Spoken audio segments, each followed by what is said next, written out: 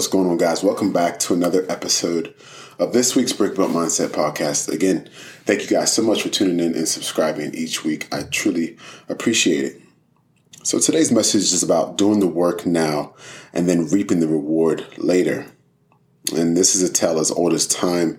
And I'm sure you probably heard it so many times, on whether it be a quote or a cliche saying, but it doesn't make it any less true. Doing the work, doing hard things now, in my opinion, is overlooked nowadays. Looking at generations before me, my parents, their parents, you would hear stories about how they did so many amazing things, and really at such an early age. Multiple kids, multiple jobs, just really a lot going on in their lives.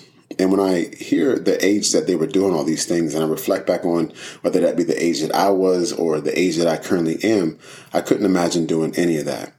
And one common thing that you hear from them when they say how they did it was they reply with, the work had to be done, or I didn't really have a choice. And that got me thinking on my current state, my current status, and it prompted a question for myself.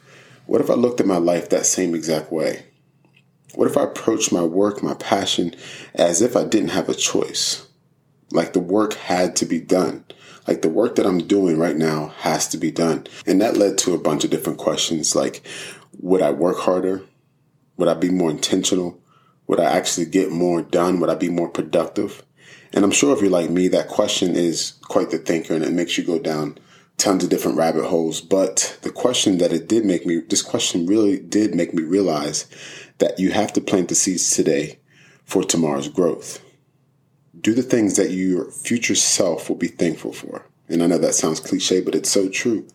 And all of those uncomfortable decisions, all the uncertainty is not just going to be in vain, but rather a seed for your tomorrow, a seed for your loved ones, a seed for your family, a seed for your future family, whatever the case may be.